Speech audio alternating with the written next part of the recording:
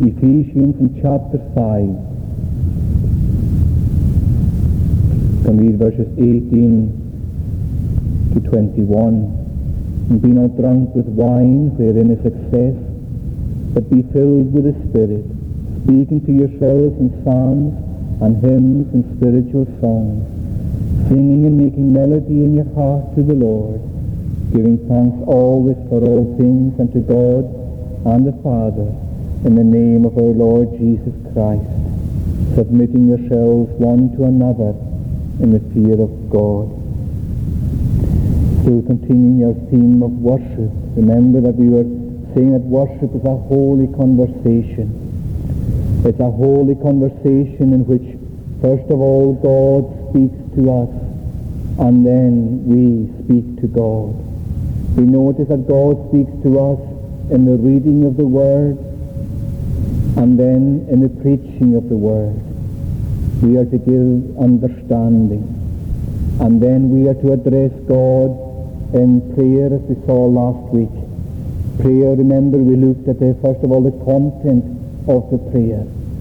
That it's got to be scriptural, for the things that the Lord himself would will. For those who find it hard to pray, remember that there are many places and people from whom you can learn. You can go to the Bible to look at the many prayers. I think we counted there was about 85 original prayers in the Bible itself. These can be a help to us. Verses of Scripture themselves, when you learn to pray through them as you meditate on them, these can be a help to you in prayer. When you're hearing the Lord's Prayer and you're using that as a model of your prayer, that can be very useful. When you're hearing mature Christians praying, those who have been on the road for a while, that can be very instructive for ourselves as we learn from them. Then about the manner of prayer, that we were to pray very much with reverence, because God is a God of majesty. He is always the consuming fire, and even as our Father, He is always our Father in heaven. He is so holy.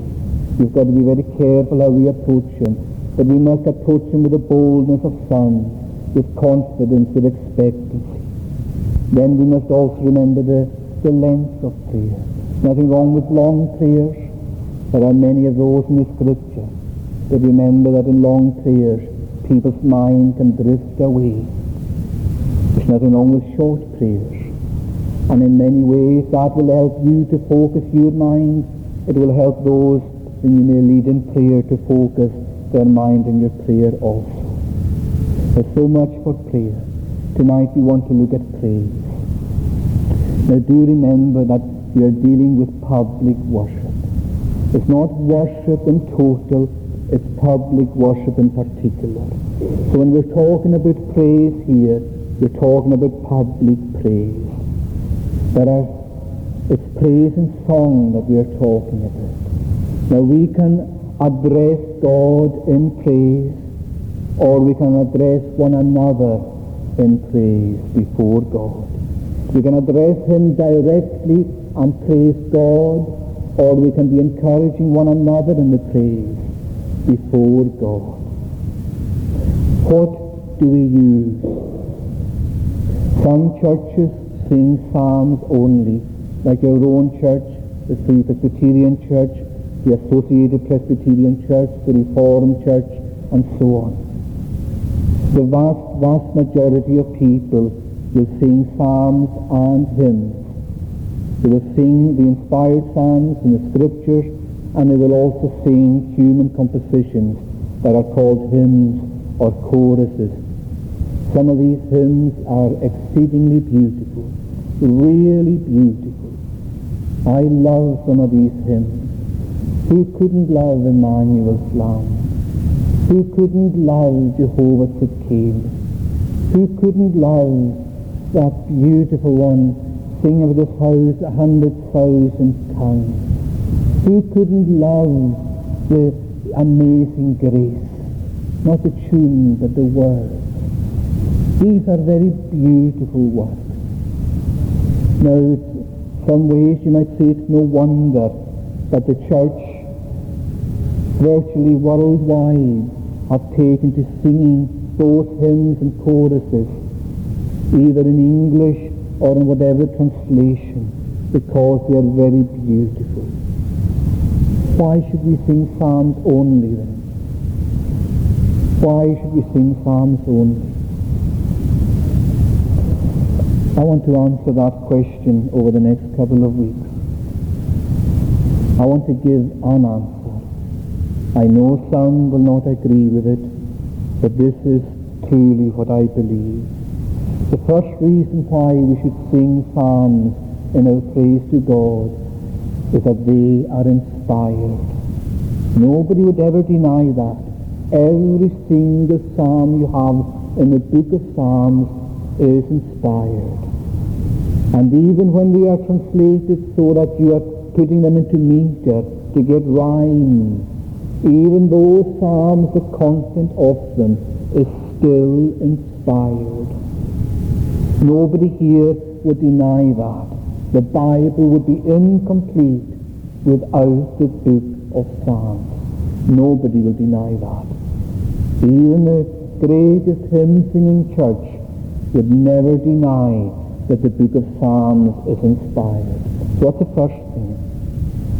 The second reason why we should sing psalms in our praise is that the Old Testament believers sang psalms. They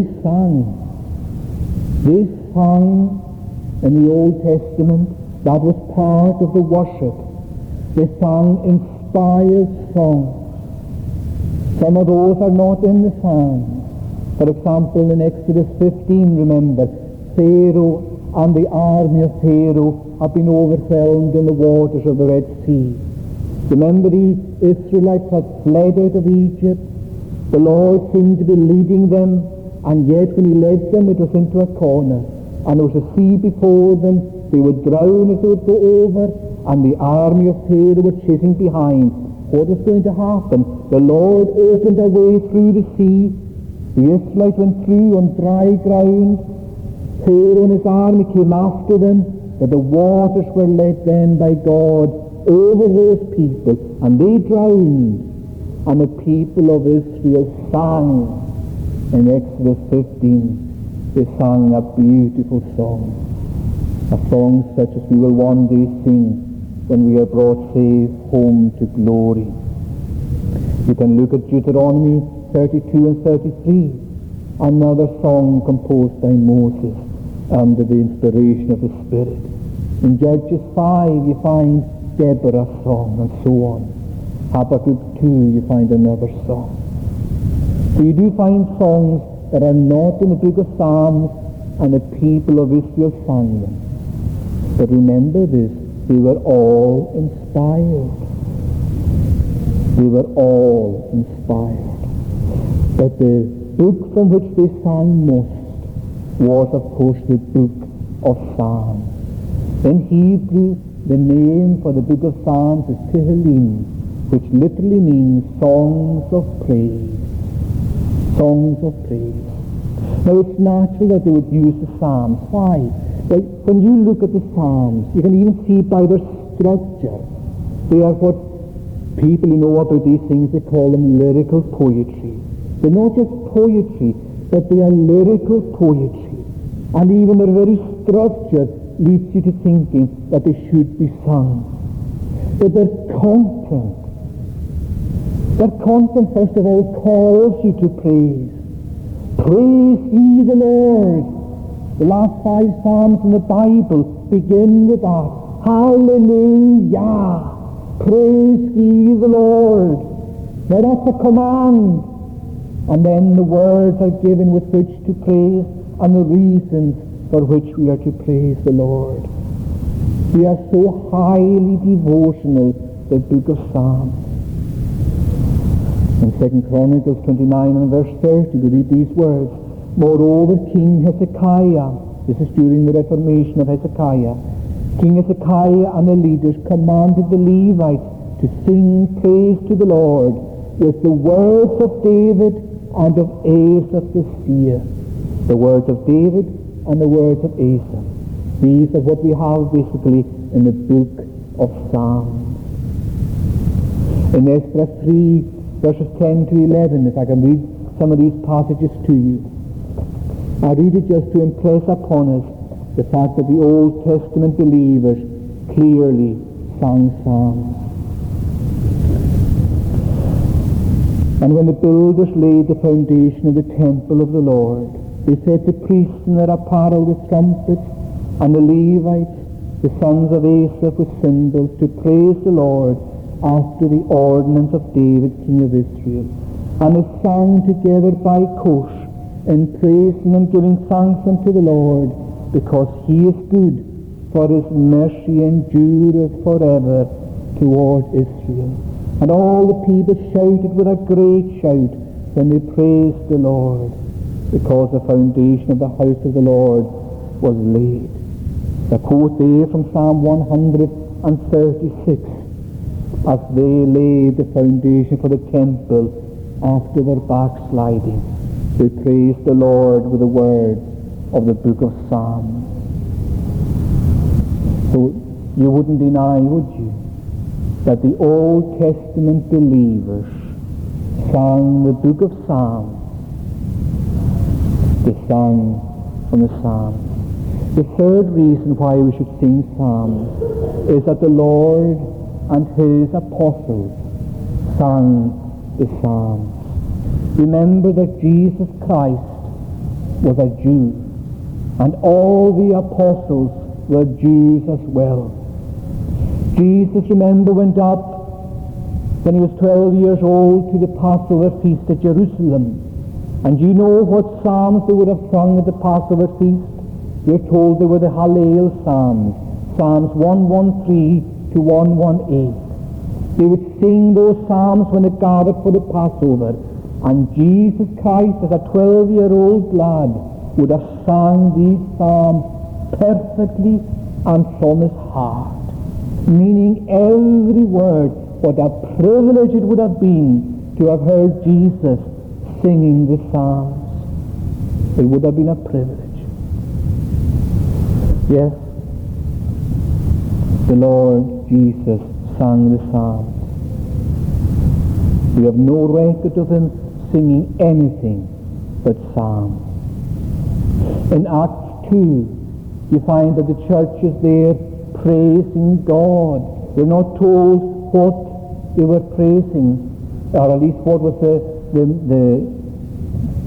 words that they were using, but we assume they were the book of Psalms. But then when you come to Acts in chapter 16, Acts 16, one of the more well-known portions of the book of Acts, when Paul and Silas were in the prison in Philippi. Remember, during the night, in the deepest, darkest dungeon, they were in prison. And at midnight, Paul and Silas prayed and sang praises unto God. Literally, it means they sang hymns unto God, and the prisoners heard them. They were there in Acts 16, singing praise in the prison, and they were singing hymns, which I believe means singing psalms, as I will explain in a moment. 1 Corinthians 14 and verse 26, a passage that explicitly deals with the public worship, that it might be orderly. Paul himself gives the content of that worship. How is it then, brethren, when you come together, every one of you hath a psalm, hath a doctrine, hath a tongue, hath a revelation, hath an interpretation, that all things be done unto edifying. Singing a psalm was edifying, and this was singing a psalm in a Gentile church in Corinth, in Greece. They were singing psalms. In James 5 and verse 14, James writes these words, and they are addressed to Christians all over. Is any among you suffering? Let him pray. Is anyone cheerful? Let him sing psalms. So you have no doubt, surely, that the Lord Jesus himself and his apostles sang psalms. and they are commanding others to do the same. Did they sing no hymns? By hymns meaning uninspired human compositions? Well, some people say, yes, they did.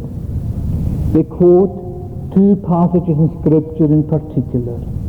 The first one is in 1 Timothy 3 and verse 16, about God being manifest in the flesh and so on. Now, you can read it yourselves when you go home. It's truth, it's inspired, it is poetry.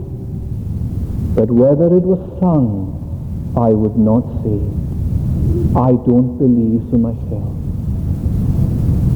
The other passage that they quote is Philippians 2, verses 5 to 11, talking about Jesus Christ, who was in the form of God, thought himself to be equal to God, but then he emptied himself, making himself of no reputation, and so on. It's lovely poetry. And some scholars say that there you have a fragment of a hymn, but there's nothing whatsoever in the context that tells you that that was sung, or that it was a hymn in any way. But it's lovely poetry. But the big text, or two big texts that people quote, is first of all Ephesians 5 verse 19, which is the reason we read this chapter. Be filled with the Spirit, speaking to yourselves in psalms and hymns and spiritual songs, singing and making melody in your heart to the Lord. And then in Colossians 3:16 as well, that the word of Christ dwell in you richly in all wisdom, teaching and admonishing one another in psalms and hymns and spiritual songs, singing with grace in your hearts to the Lord. Now people take these two verses and they say, there you have it. Psalms, hymns, spiritual songs. The book of Psalms, they say, humanly composed hymns and choruses. Psalms, hymns, and spiritual songs. I don't blame the people for reading it that way in the 20th century, because that's what psalms, hymns, and spiritual songs mean in the 20th century. Psalms is the book of Psalms. Hymns are composed by people who have not been inspired by the Spirit, and spiritual songs are somehow grouped in with choruses. I can understand 20th century people coming to that conclusion. What I would ask is that what Paul would have meant when he spoke of psalms, hymns, and spiritual songs?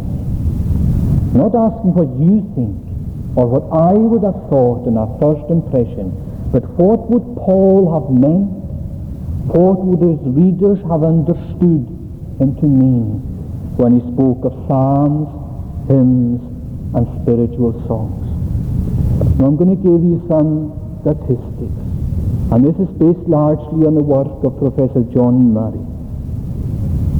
There are three words here, of course, as you know, in Greek.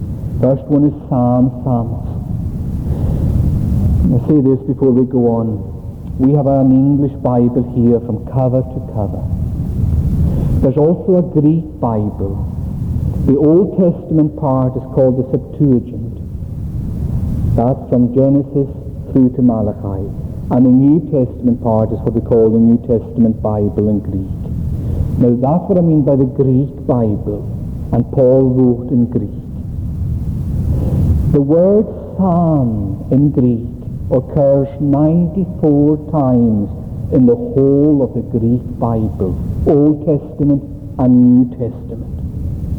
It occurs 87 times in the Old Testament, 7 times in the New Testament. 78 of the occurrences of the word psalm are found in the book of Psalms. 67 of them in the titles to the book of Psalms. You know, when you read in the book of Psalms, they've got titles before them. Well, you'll find 67 of the uses of this word, psalm in the titles of the psalm. Okay? The second word is the word hymnos, the word hymn. It occurs 19 times in the whole of the Greek Bible, Old Testament and New. It occurs 17 times in the Old Testament, 2 times in the New Testament. 13 of the 17 occurrences in the Old Testament are found in the book of Psalms. 6 of those in the titles of the Psalms. Okay? Out of 17 in the Old Testament, 6 of the uses of this word hymn are found in the titles of Psalms. Okay? That's a very valid statistic. The other uses are talking about the songs of Zion or general references to praise. The third word is a word for song. It's a word from which we get the word ode. It occurs 86 times in the whole Greek Bible, 80 times in the Old Testament, 6 times in the New Testament. Of the 80 occurrences of the word song in the Old Testament, 45 of them are in the book of Psalms. 36 of them in the titles of Psalms. So, for Paul to say you're singing Psalms, people would have thought of the book of Psalms. Singing hymns, it would not surprise me if they would have thought of the book of Psalms as well. And as for song, definitely. 36 of the titles called the Psalms song. The verb to sing a hymn, hymneo, that is the one verb that Jesus Christ, or it's used concerning Jesus Christ and the apostles. Remember, they were in the upper room, and they were there eating the Passover. Now remember what I said, the psalms that the Jews sang at the Passover, and this is recognized by everybody, they're Psalms 113 to 118. And when we read that they sang a psalm and then went out, the verb is they sang a hymn. And it was referring probably to Psalm 118. And it was called a hymn. So when you find Paul and Silas in the prison at Philippi singing hymns, that to Paul and Silas, being Orthodox Jews, would have meant singing psalms. You see, we mustn't bring our 20th century connotation of words back into the first century and force Paul to use them the way we use them today. In any case, spiritual songs must be songs given by the Spirit, inspired by the Spirit. Just as you find in 1 Corinthians 2, as we shall see in the weeks to come, words inspired by the Spirit, spiritual words. Therefore, spiritual songs are songs inspired by the Spirit. Ephesians 5 verse 19. Now in Colossians 3 and verse 16, the parallel passage, I'm sure you'll have found that much of Ephesians is found in Colossians. But Colossians 3 and verse 16, let the word of Christ dwell in you richly in all wisdom, teaching and admonishing one another in psalms, hymns, and spiritual songs, singing with grace in your hearts to the Lord. Now the only significant addition there is, let the word of Christ dwell in you richly as you teach and admonish one another in psalms, hymns, and spiritual songs. The word of Christ surely must be the inspired word of God. And surely that includes the book of Psalms, with which they were to teach and admonish one another with grace in your hearts to the Lord. Now, I can't force this interpretation upon you. I can't say that it was the interpretation from the 1st century right through virtually until the 6th century. Two very important points. The Lord and the apostles sang psalms. Nobody disagrees. But the second one is very important. They did not compose uninspired hymns. If anybody was going to compose hymns in our 20th century jargon, or choruses, would it not have been these most spiritually minded of men, Jesus Christ, Paul the Apostle, Matthew, Peter, that you don't find even one hymn that they wrote? None. Because they were content to sing the book of Psalms among Jews and among those who were non-Jews, Gentiles. If they sang hymns, where are they? We have here in the Bible the record of their writings. Surely they would have passed on to us their hymns if they had written them. But we don't. We find no such things. And even of those who came after the apostles, those who lived in the post-apostolic age, as we say, where are their hymns? We have the writings. We have many of these. I could show you volume after volume after volume after volume of their writings. But I can't find even a page of their hymns. The earliest hymn we actually have, so-called, goes back to the 2nd century, the very beginning, written by a man called Clement. And it was clearly written for edification and not for praise. Even those who believe in hymns agree with that.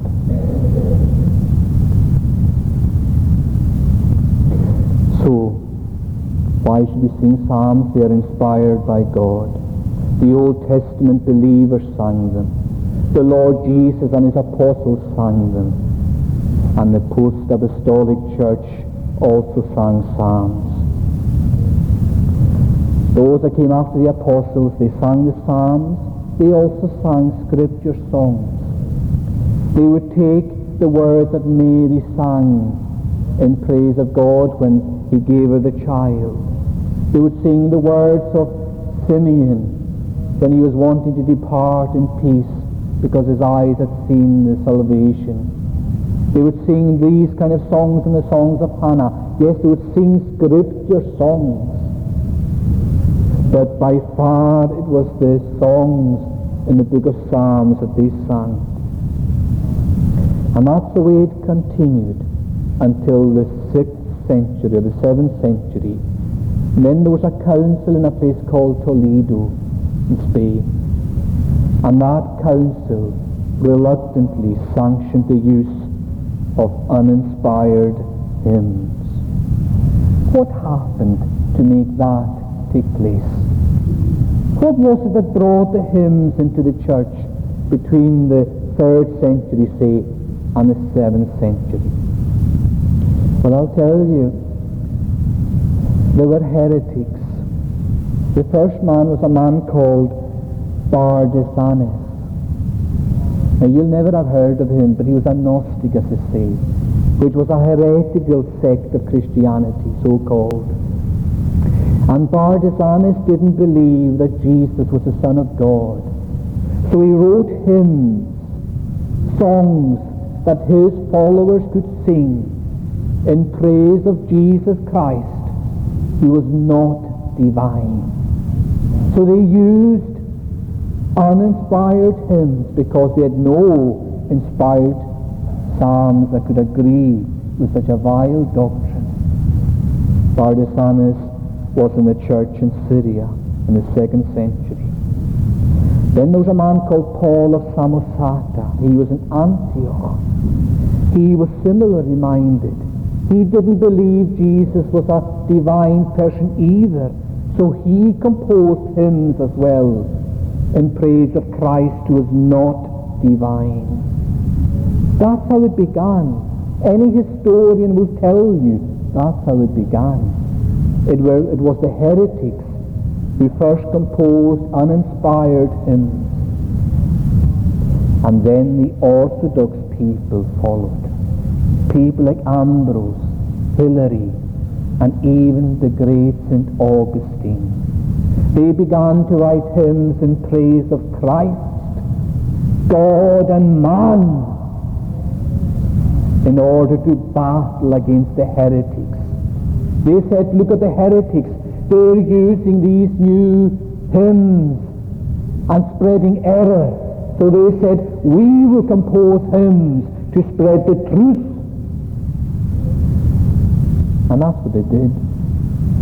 They were singing psalms for 90% of the time, perhaps. But they were composing these uninspired hymns. It was against much opposition. For nearly 2 centuries, there was opposition in the church against the use of hymns. But eventually they came in, and they were sanctioned in 633 at the Council of Toledo. Now, that is my interpretation of how hymns came in. Since then, up to our own day, the church has virtually ceased to sing psalms.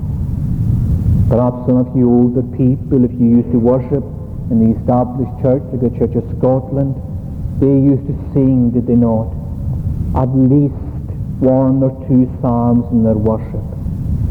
Then it went down to 1 psalm at the beginning. Now you'll be hard pushed to find a Church of Scotland that will sing psalms. That's just the way it goes, because it's far easier to sing hymns than to sing psalms. But the church has lost a great deal. As well as being dishonoring to God, as we shall see, the church and the believers have lost a great deal, because the psalms are wonderful. They were sufficient for Christ. They were sufficient for the apostles. They were sufficient for the church virtually completely until the 5th century. But today the church says we don't need them. Why?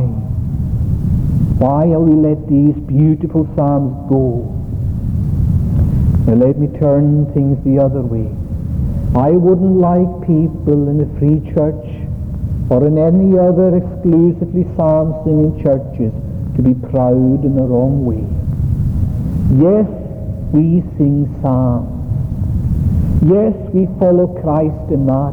We follow the apostles.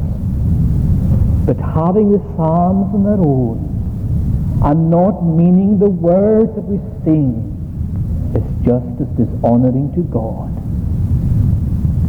Because I believe, rightly or wrongly, that many of us are singing the psalms clueless as to their meaning.